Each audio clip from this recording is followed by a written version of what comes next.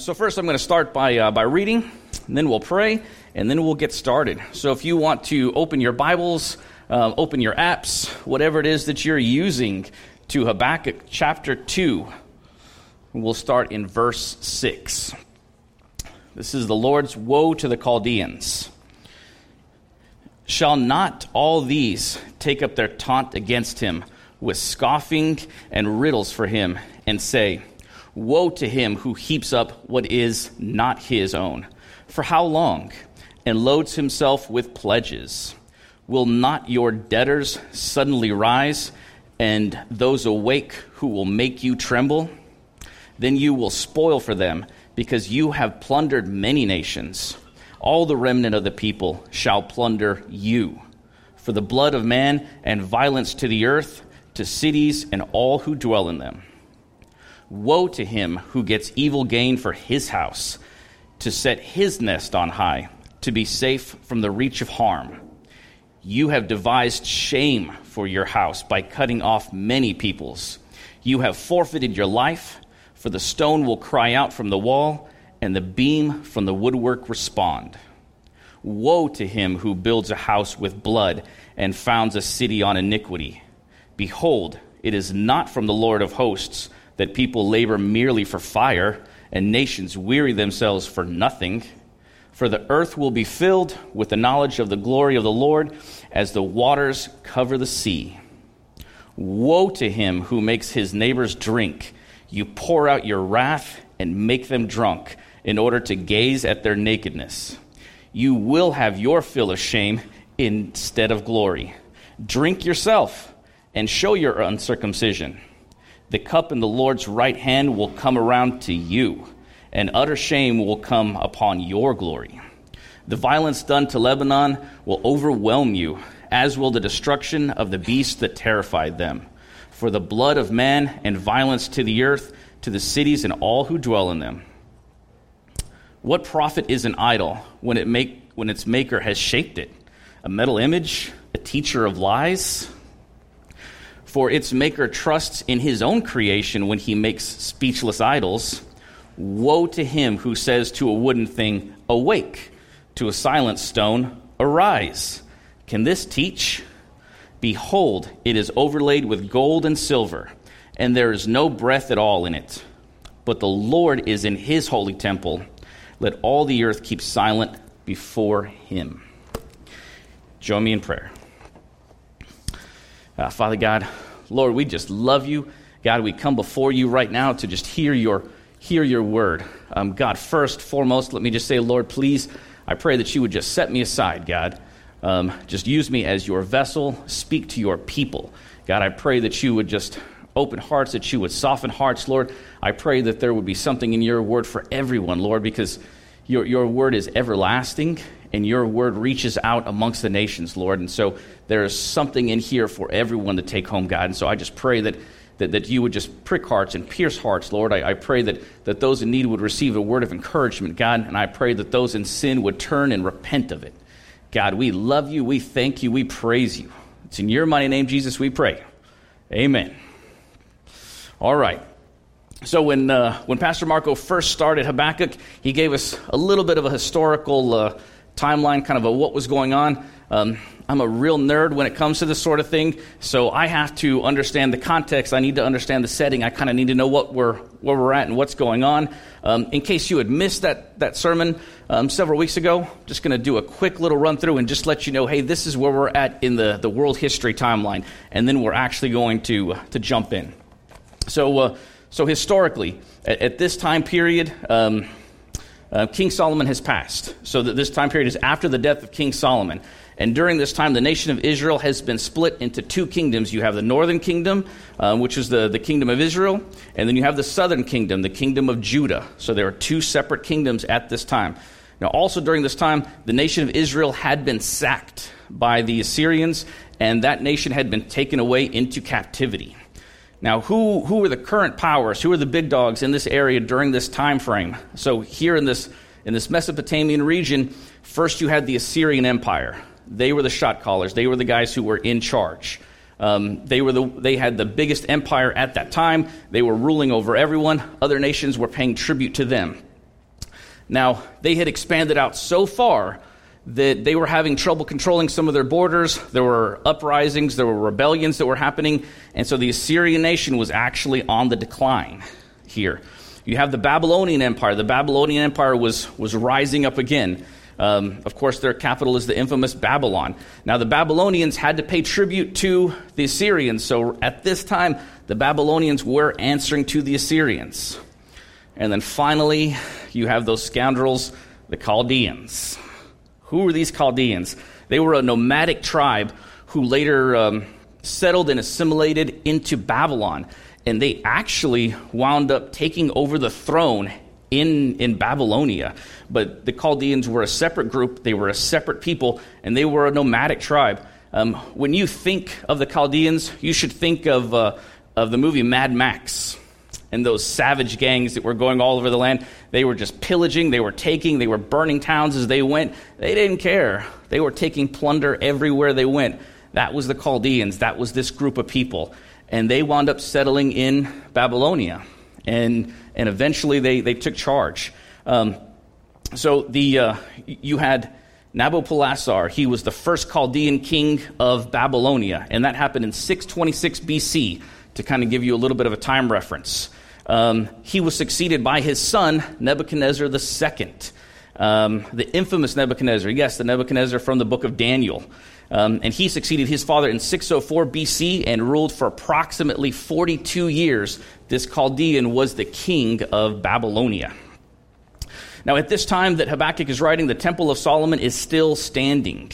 I'm sure we would have seen this here in Habakkuk's journal if the temple had been sacked, but he refers to the temple as still standing. So that first Babylonian invasion, when Nebuchadnezzar came through the first time, was somewhere around 597 BC, and that was kind of an initial invasion of Judah to let them know, we are in charge, you guys will be answering to us. And they paid tribute, and they acknowledged that about 10 years later, in around 586 BC, the king of Judah at that time decided, I don't think I'm going to answer to them anymore, because there were some things that were going along with the Babylonians. So he stopped paying tribute. He kind of rebelled against them, and that's when they came in force. They took over Jerusalem, and they sacked and burned the temple to the ground. And so all of these things happened later. That happened in 586 BC is when the Babylonian invasion happened and the temple was destroyed. So right now we have the prophet Habakkuk. And so the historians are dating him to around 625 BC. He was active at the same time, during the same time frame as the prophet Jeremiah. And he was thought to have written his book during the reign of King Jehoiakim. And Jehoiakim was a wicked king. He was an idolatrous king. What's kind of interesting here is he was the son of Josiah, King Josiah, and Josiah actually tried to start a reformation with his people. What had been happening here, out of the last 5 kings, you had 2 of them who actually did follow God, and the 3 of them who were wicked and who were practicing idolatry. So it was a constant back and forth with the nation of Israel, with the Hebrew people, of following God and then falling into idolatry. They'd follow God and they'd follow idolatry. So at this time, they were heavily into idolatry, and that is what is weighing so heavily on the prophet Habakkuk's heart. So in the last chapter, we saw God's discipline towards his people. We saw him reveal to the prophet Habakkuk that he would indeed be disciplining his people, and that this is how he was going to use it. He was essentially going to use these Chaldean people, these marauders, these raiders, to go through and to sack them. And that was going to be the hand of God. He was going to be using them as his hand to go through and to discipline his people. So we've had a look at discipline already in the last chapter. Now we're going to take a look at God's punishment for his enemies. What does God's punishment look like? So here, if you want to look at verses 6 to 8, and he writes, and this is the Lord speaking, "Shall not all these take up their taunt against him, with scoffing and riddles for him, and say, Woe to him who heaps up what is not his own, for how long, and loads himself with pledges? Will not your debtors suddenly arise, and those awake who will make you tremble? Then you will be spoil for them, because you have plundered many nations, and the remnant of the people shall plunder you. For the blood of man and violence to the earth, to the cities and all who dwell in them." So here is the first woe. And when we look through these verses, in verses 6 through 20, there are 5 different woes that God is giving to the Chaldeans, essentially 5 different warnings that he's giving to them. He's letting them know this is going to happen, this is going to happen. He's giving them these 5 different woes. So here is the first woe. The first woe is the plunderer will be plundered. And what exactly does that mean? What are we talking about here? Essentially what was happening with the Chaldeans during this time, it was home invasion on a massive scale, on a massive proportion. So if you could imagine, I think just me personally, living through a home invasion would be one of the worst things that you could live through. Like that would be something incredibly traumatic. And these guys, the Chaldeans, were doing this to people on a grand scale. It was in entire cities, entire small civilizations that they were going through, that they were sacking, that they were taking over. So they were plundering all these people. And now God is saying they will in turn be plundered. The old saying, you will reap what you sow, that is exactly what's going to happen to the Chaldeans. They have done this for so long to so many people. Now God is going to have all of those that they had sacked and plundered, all those that the Chaldeans thought were beneath them, are going to come back and sack them instead. Proverbs 15:27 says, whoever is greedy for unjust gain troubles his own household, but he who hates bribes will live. The Chaldeans were greedy for unjust gain. They didn't care how they got their money. They didn't care how they got their spoils. They just wanted it. And they were willing to take it from whoever, whenever. The result, what their actions are the result of an unconverted human heart. Let's think about that for a second. An unconverted human heart. It's a heart that has not transformed. It's a heart that has not given itself over to the Lord. So obviously during this time, it was before Christ, but you still had the word of the Lord, and these people it fell on deaf ears. They wanted nothing to do with it, so they had an unconverted human heart. Now, did this stop back then? No. It continues today. I mean, you can just look around. You can read the news, watch the news. You look at countries like North Korea, where you have a leader who lives in a life of luxury in a palace while his people are starving and dying on a daily basis. You can look in the United States. We have very similar situations where we have incredibly wealthy people, and we have others who are living out of a cardboard box. You look at Mexico, where there's literally, for generations, there has been no middle class. You were either incredibly wealthy or you were incredibly poor. It continues today, and it's a result of a heart that is unconverted, a human heart that is unconverted. Proverbs chapter 1, verses 18 to 19 says, but these men lie in wait for their own blood. They set an ambush for their own lives.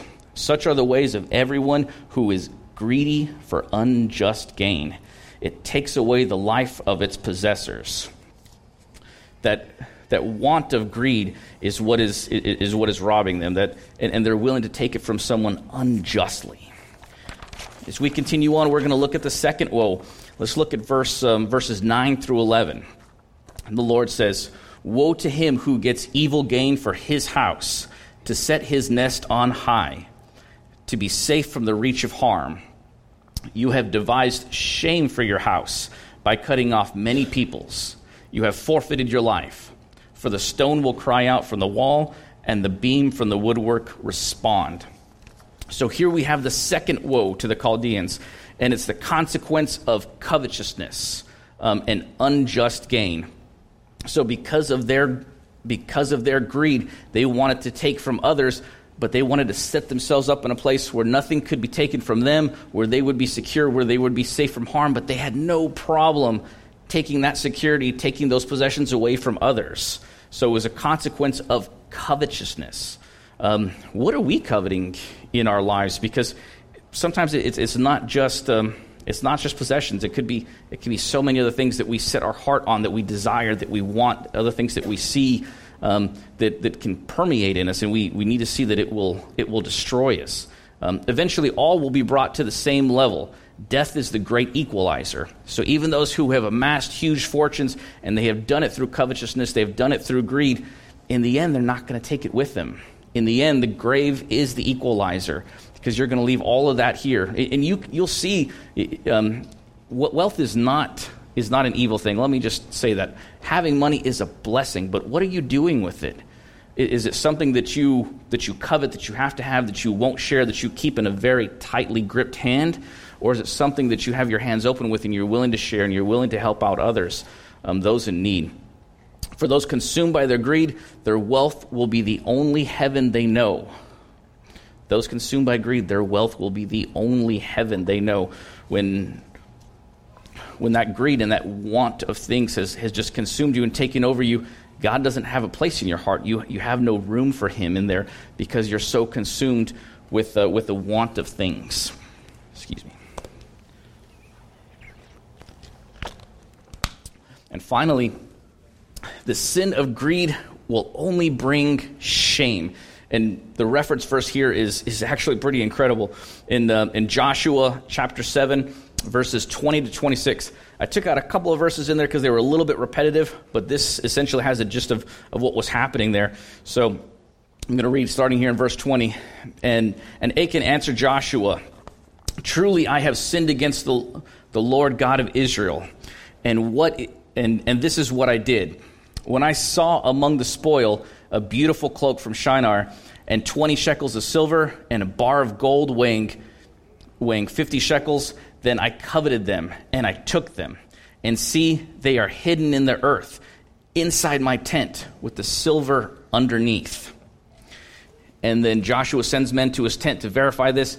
They find exactly what he said. They find the 200 shekels of silver. They find the gold. They find this cloak. And Joshua said, "Why did you bring this trouble on us? The Lord brings trouble on you today." And all Israel stoned him with stones. They burned him with fire and stoned them with stones. And they raised over him a great heap of stones that remains today. Then the Lord turned from his burning anger. Therefore, to this day, the name of that place is called the Valley of Achor. So what did this man do? This man tried to rob God. He took tributes that were for God, and he coveted them. He wanted them. How are we doing that in our lives today? I can tell you one simple and easy way. It's one word, and I'm not going to dig into it because this isn't the sermon for that, but tithes. Are you being faithful with your tithe? Or are you coveting that money, those earnings, and holding on to it?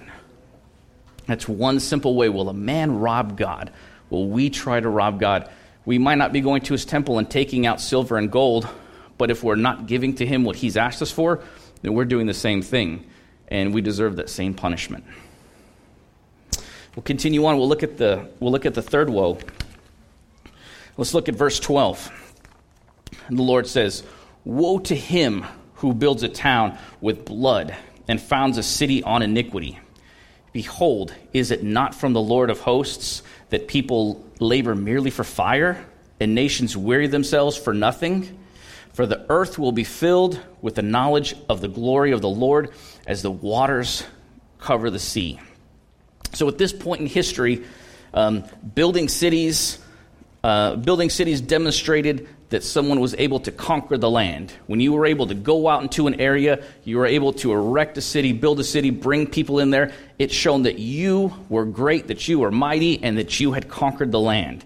And so these people, these Chaldeans, were willing to do that at any cost. They were willing to go out, and they were willing to cut down. They were willing to build these cities on blood and on the backs of others. They didn't care what it took. They wanted to get it done because they wanted to make their mark. They wanted to show that they had conquered these areas. So this third woe here, it's a denouncement of oppressors, those who would oppress others for their own gain.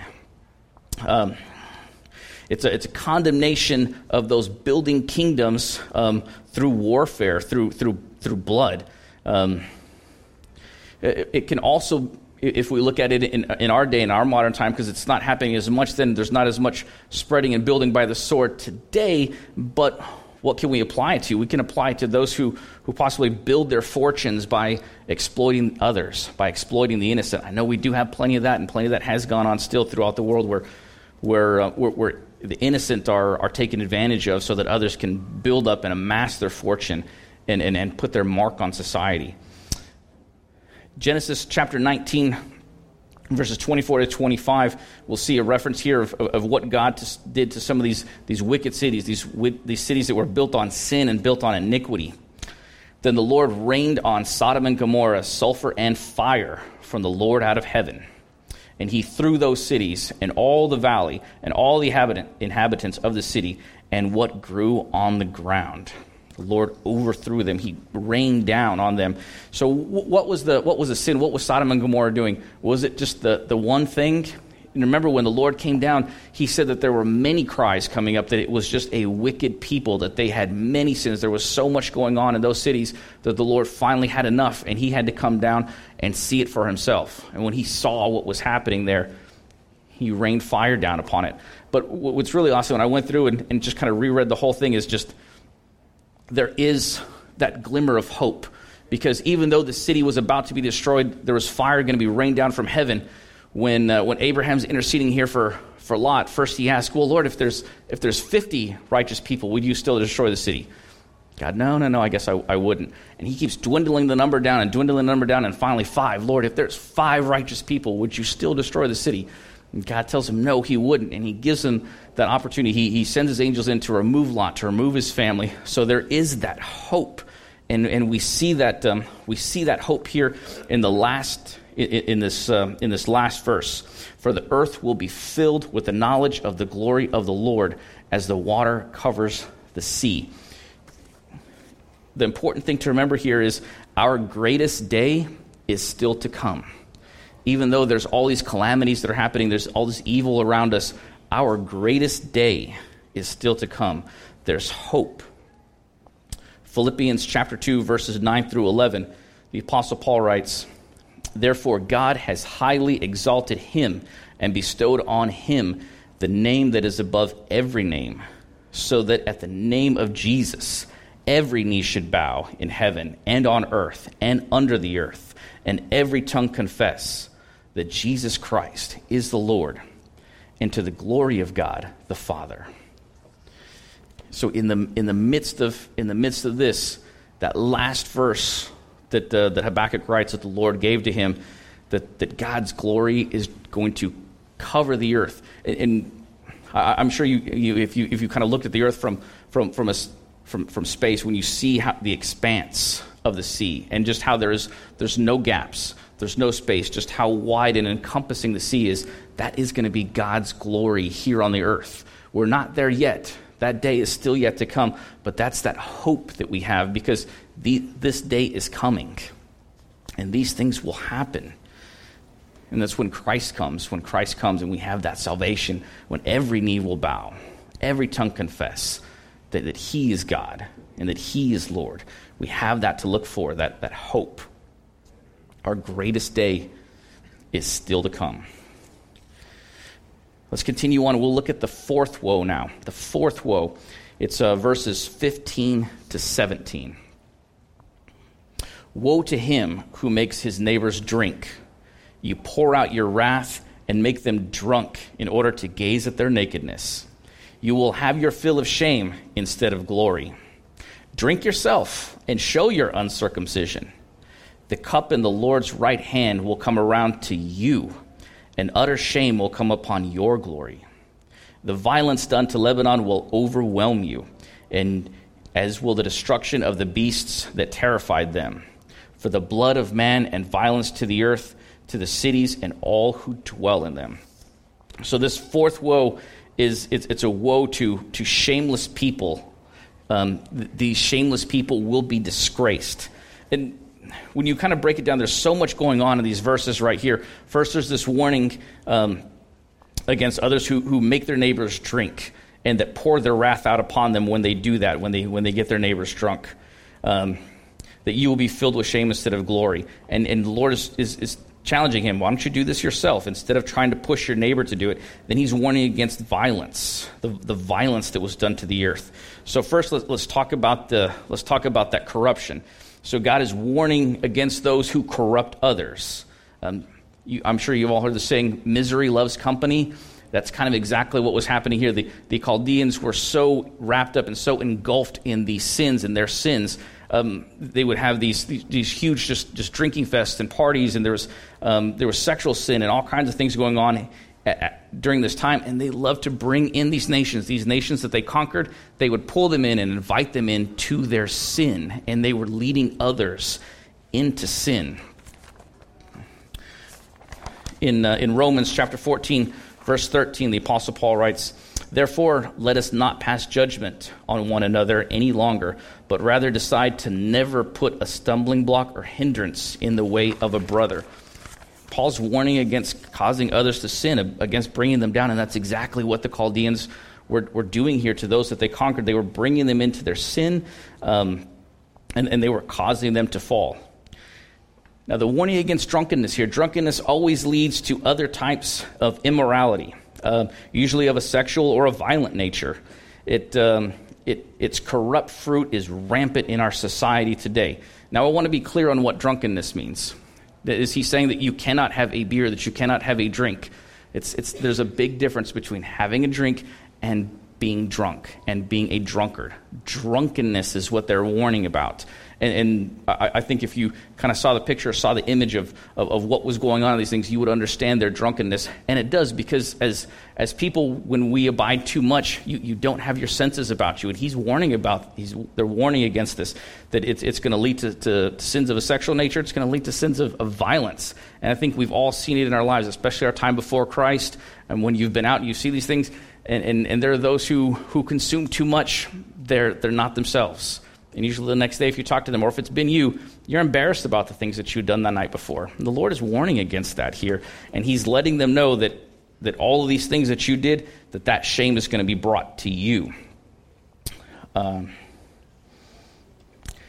cup of wrath here in verse 16. This is actually an excellent part. When the Lord says, "Drink yourself and show your uncircumcision. The cup in the Lord's right hand will come around to you, and utter shame will come upon your glory." The cup of wrath of the Lord is going to be poured out here upon the Chaldeans. And when he's telling them to show their uncircumcision, it refers to them showing that they don't belong to him, because they were not following the covenant with Abraham. They weren't circumcised, so they were not following God. They were not his people. So that cup of wrath was going to be filled, and it was going to be poured out upon them because they were not his. And that's part of what punishment is, that cup of wrath that the Lord had.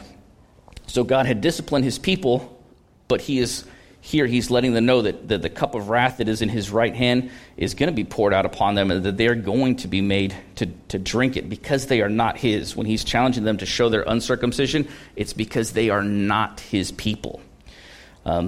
What's awesome, though, is that cup of wrath that is poured out to those who sin against God, that cup is empty for us, because as believers. That cup of wrath of God for believers is empty. And we're going to talk about that a little later, so let's just kind of put a pin in that. Just kind of remember that we're going to talk about that empty cup of wrath and why is it empty. Finally, there at the end, he talks about the destruction of land for the unjust, and they talk about the destruction of Lebanon. In Psalm 104, verse 16, it says, the trees of the Lord are watered abundantly, the cedars of Lebanon that he planted, that God planted. So those trees in Lebanon, that whole area, it was like God's personal grove, and it had been exploited and it had been plundered. And these people went through and they utterly destroyed the area. And so God's angry at them for that, because they took what they didn't need to, and they plundered and they destroyed and they burned. And so God is warning against that type of behavior. Matthew 26, 38 through 44. We're going to touch on that cup when we said we're going to kind of get back to that. That he said to them, "My soul," and this is Jesus speaking, "my soul is very sorrowful, even to death. Remain here and watch with me." And going a little farther, he fell on his face and prayed, saying, "Father, if it be possible, let this cup pass from me. Nevertheless, not as I will, but as you will." And he came to the disciples and found them sleeping. And he said to Peter, "So could you not watch with me an hour, 1 hour? Watch and pray that you may not enter into temptation. The spirit indeed is willing, but the flesh is weak." Again, for the second time, he went away and prayed, "My Father, if this cannot pass, unless I drink it. Your will be done." And again he came and found them sleeping, for their eyes were heavy. So leaving them again, he went away and prayed for the third time, saying the same words again. Have any of you guys ever found that during a really important moment in your life, you get really sleepy, like you can't focus? Because that's happened to me. Am I the only one? But Peter apparently was doing it. I mean, Jesus was asking him this one thing: just stand guard, just watch. And the Lord, Jesus is out there. He's praying his heart out. He's praying so hard. They say, blood was coming down. He was just praying to the Lord, "Lord, if this cup can pass from me, if there's any other way, let it happen. But your will be done, not mine." So that cup of wrath that was going to be poured out all upon us, it's that cup that Jesus took, that he willingly took, that he went to the cross, and he knew how incredible that punishment was. I mean, he had been watching us in heaven from the foundations of the earth. He knew the wickedness of the world and the wickedness that was to come, because he's sovereign. He knows all. He knows exactly what's going to happen. He knows what sins I'm going to commit tomorrow and the next day. And he took all of that upon himself, that whole cup. He drank it. And we're still going to touch a little bit more on that cup a little bit later. So let's look at the final woe. Verse 18 to 20. "What profit is an idol when its maker has shaped it? A metal image, a teacher of lies? For its maker trusts in his own creation when he makes speechless idols. Woe to him who says to a wooden thing, 'Awake,' to a silent stone, 'Arise.' Can this teach? Behold, it is overlaid with gold and silver, and there is no breath at all in it. But the Lord is in his holy temple. Let all the earth keep silent before him." So this final woe, this fifth woe, is a woe to those who have powerless idols. Having a powerless idol. Deuteronomy 27:15. This is a command from the Lord that was given down to the priests, saying, "Cursed be the man who makes a carved or cast metal image, an abomination to the Lord, a thing made by the hands of a craftsman, and set up in secret. And all the people shall answer and say, Amen." So in many ways, idolatry is worse. This woe of idolatry is worse than the other woes that have come before. But why is that? What is so bad about idolatry that it would be worse than the other woes that had come before? Well, first, it involves abandoning God to a false religion. Secondly, we're replacing the irreplaceable with something that cannot satisfy you. So we're taking God out of the picture and saying, okay, we're going to worship these things instead. One of my favorite verses, one of my favorite studies is here with Isaiah in 1 Kings chapter 18, verses 26 to 27. "And they took the bull that was given them, and they prepared it, and called up the name of Baal from morning until noon, saying, O Baal, answer us. But there was no voice, and no one answered. And they limped around the altar that they made. And at noon, Elisha mocked them, saying, Cry aloud, for he is a god. Either he is musing, or he is relieving himself, or he is on a journey, or perhaps he is asleep and must be made awakened." So if you don't know some of the backstory here, Elisha is challenging the prophets of Baal. And so they set up two different altars. And the prophets of Baal are dancing around their sacrifice that they made, calling for Baal to come and to light that altar on fire, and nothing happens. And then Elijah's starting to make fun of them, like maybe he's out of town. Maybe he's in the restroom. Maybe that's why he's not answering you. So he lets them do this for a couple of days, and then finally Elisha goes to he pours, and he just douses water all over his burnt offering. And then he calls upon the name of the Lord, and the Lord brings fire down and burns up that entire offering and burns up the offering of Baal. And then the Israelites turn away from their idolatry, and they slaughter the prophets of Baal. It's an awesome story. Go to Kings and read this, because I could go on and on. But anyway, it's awesome when you see that power of the Lord. And Isaiah had that faith to do these things and to call upon the Lord, and the Lord answered him. And that is just incredible. Getting back into idolatry. In the West, what do we have? What do we use for idolatry? It might be a little different. I know I don't have a little golden cast statue in my house, or a little silver one or anything like that. But we have, Marco's been there. He knows. I don't have that. But I think we all have our own idols. And here in the West, I think pleasure, wealth, materialism, these are the things that have become our idols. What are we using that, anything that dominates our life is an idol. And it could be jobs also. It could be family. It could be hobbies. It could be sports. It could be social media. Whatever we're using to replace God, whatever is getting more of our time. When you look at the grand scheme of things, how many hours do you have in a day that you're actually awake, that you're spending doing other things? How much of that is spent in prayer? How much of that is spent reading the Word? How much of that is spent doing other things? How much time are we on Facebook or doing other things that we don't need to? Just look at where we spend our time, because those things that consume our time, those are our idols. And we do have idols to God. We might not be and we might not be making deliberate sacrifices to those idols, but we're sacrificing our time. We could be sacrificing our family, our finances, other things to these little idols, and it's taking away from the worship of God. Here, this last reference verse, Psalm 46:10. Be still and know that I am God. I will be exalted among the nations. I will be exalted in the earth. Here in the last verse, but the Lord is in his holy temple. Let all the earth keep silent before him. Let us revere the Lord. Let us not forget that he's there, and he will be exalted. So we've gone through punishment. We've gone through these 5 woes and kind of seen what God has in store, what God is planning for the Chaldeans. So what does God reveal to us through these woes? I think the most clear thing that we can see is that evil deeds do not go unnoticed.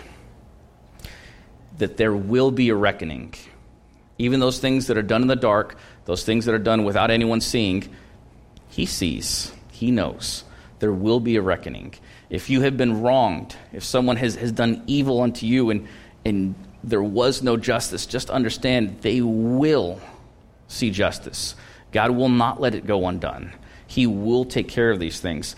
These things that had happened here with the Chaldeans, it had happened over generations and generations. It wasn't something that was just overnight. It took time. And I know the people of Israel were upset and they were frustrated and they want to know how long evil was going to go on, how long certain things were going to happen. God is going to deal with them in his time, but he will deal with them. There is going to be a reckoning. Now, discipline versus punishment. We looked at discipline in chapter 1. Now we've taken a pretty good look at punishment and what punishment involves. So what are the differences? Because I think that the differences may not be outwardly obvious to someone who's just simply observing. But if you're a parent, I think there might be a little bit more of a personal understanding. I know there's a lot of parents in here. I am a parent myself. In Habakkuk, God uses the Chaldeans to discipline his children. But he would punish the Chaldeans for their sinful, unrepentant ways. So what are some of these differences? So what exactly is discipline? Let's look at discipline first. What is discipline? I discipline my children. And my wife and I have come together and we've decided how we're going to handle those things, how we're going to do things. Discipline is different from correction. I think that when my son is running up and down the stairs or he's climbing on the side, I might tell him, "Hey, Bubba, stop doing that. You're going to fall. Get down." That's more of a correction. I'm trying to make a gentle little correction to get him to stop doing a certain type of behavior. But it depends on what it is that my children are doing.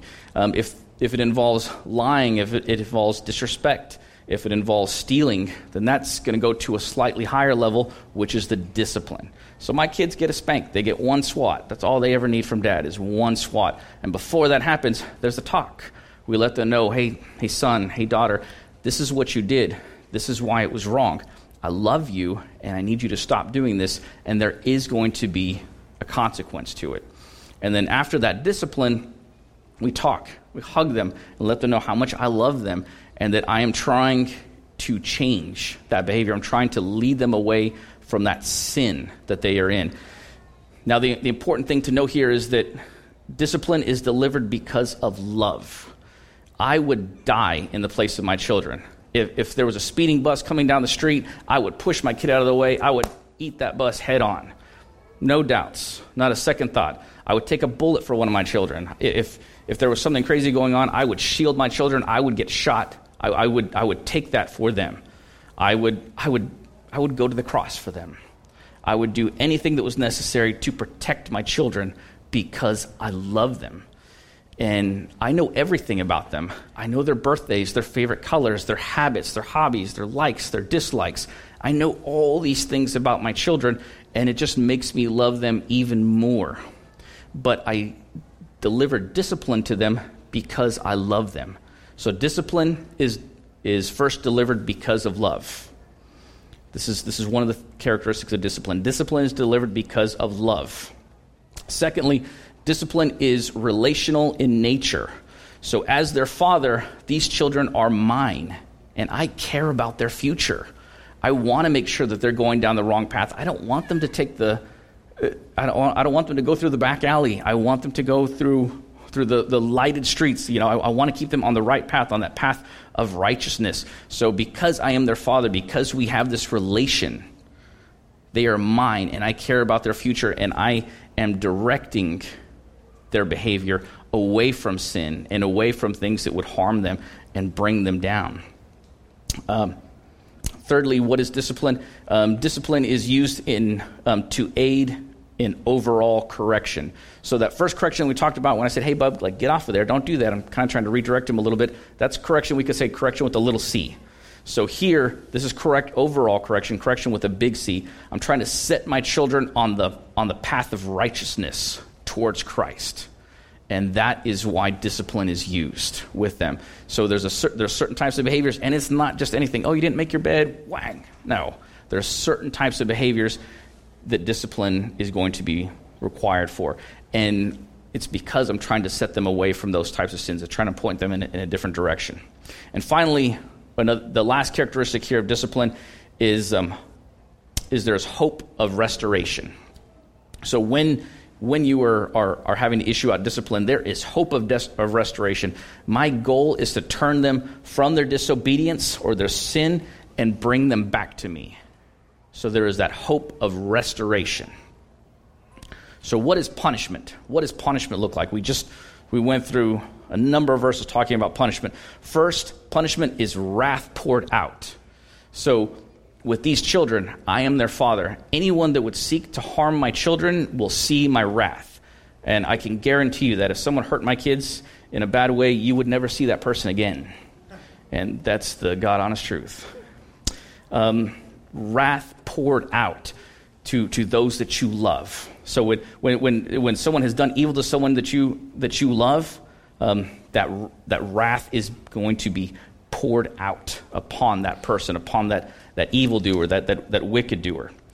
Secondly, with what is punishment? Punishment is non-relational.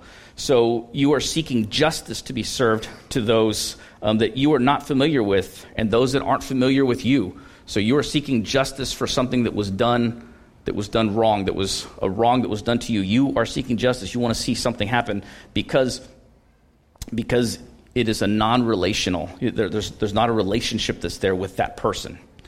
Thirdly, what is punishment? Punishment results from judgment. Punishment comes from a place of judgment where the guilty wrongdoer will get their just deserts.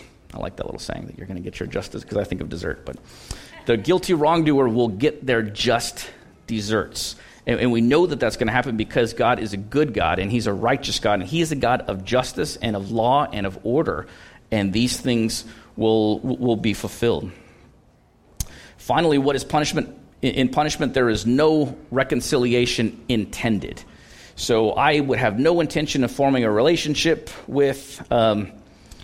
I would have no intention of forming a relationship with someone who had harmed my child and who by doing that had rejected me and rejected any kind of relationship with me. So for me, there's no reconciliation that's intended. So now this is punishment. This is discipline from my aspect as a father with my children. But how much more so is the Father's love of us? How much more so is the Father's love for my children? He He knows every molecule in their body. He wrote their DNA. Now, I love my children so much because I've been there for everything and I know them so well. I watched them be born. I was the first to hold them, to take care of them. Like, that's why I love my children so much. But it doesn't measure up to the Father's love of them, because he loves them so much more. He knows them so much more intimately than I do, and it's hard for me to understand that or to grasp that. And so because of his love for us, he will discipline us to help get us on that right path, to help correct us, to change that direction that we're going. If we call him ours, if we call him Abba, if we call him Father, then he will correct us. He will discipline us. Jesus drank the cup of the Father's wrath that should have been poured out upon us. Jesus took that sin upon him, that sin of the world, because he loved us, because he knew us, because he was intimate with us. The same way that I would jump in front of a bullet for my children, Christ took that cup of wrath for us because of his love of us, because we are his. And he knew that there was going to be an appointment. There was a time and a place when you would become his, when you would be plucked out of your sin and you would be brought into him. And he died for you. He took that cup of wrath for you for that moment, when that would happen, so that you could be his, so that you could have salvation. So that cup of wrath is empty to the righteous who live by their faith in Christ's finished work on the cross. So where are you this morning? Let me ask. Will this cup pass from you because of your faith in Christ? Or will you be counted amongst the nations who will have a full cup of wrath poured out upon them? Just something to think about today. Join me in prayer. Father God, Lord, we love you. God, we give you thanks. God, we give you praise. Father, sometimes your word it drills deep and it hits us hard. And today was one of those words that was a conviction, Lord. We got to see what punishment looks like to those who don't know you, who don't have a relationship with you. And so, Father, God, I pray right now, Lord, that you would just touch the hearts out here, that if there's anyone that is in that situation, that doesn't know you, that doesn't have a relationship with you, God, that they would cry out, that they would ask you to pluck them out of their sin, Lord, that they would give their lives to you, that they would ask for forgiveness, make repentance. I know, Father, that all of us in some form or fashion in our lives are guilty of these woes, God, that we've all committed them in some way or another, Lord. So I pray that it would be a time of reflection for us to look at our actions and see that we've done. And God, I pray that this word would ultimately draw us closer to you, and just to love you for that awesome gift of grace that you've given us, Lord, to know that cup of wrath that is in your right hand is empty for us because of what Christ did, because of his work on the cross. Lord, at this time, it's a time that we're going to honor you with our stuff. Lord, so God, as the offering teams are getting ready, Lord, this is a time that we need to examine ourselves and know that everything that we have, what we have been given, it's not of our own doing. God, you have set these things aside for us. You have set us up with what we have. And God, this is just us giving back to you out of faith, knowing that you are going to continue to take care of us, knowing that you are going to continue to provide. This is just us showing our faith, a demonstration of our faith as we give back to you to continue, Father, your church and the work in your church, God. So, Father, we just ask your blessing upon these tithes and offerings, God. We pray that they would be used to glorify you, God, and to further your kingdom. All these things we pray in the name of Jesus. Amen.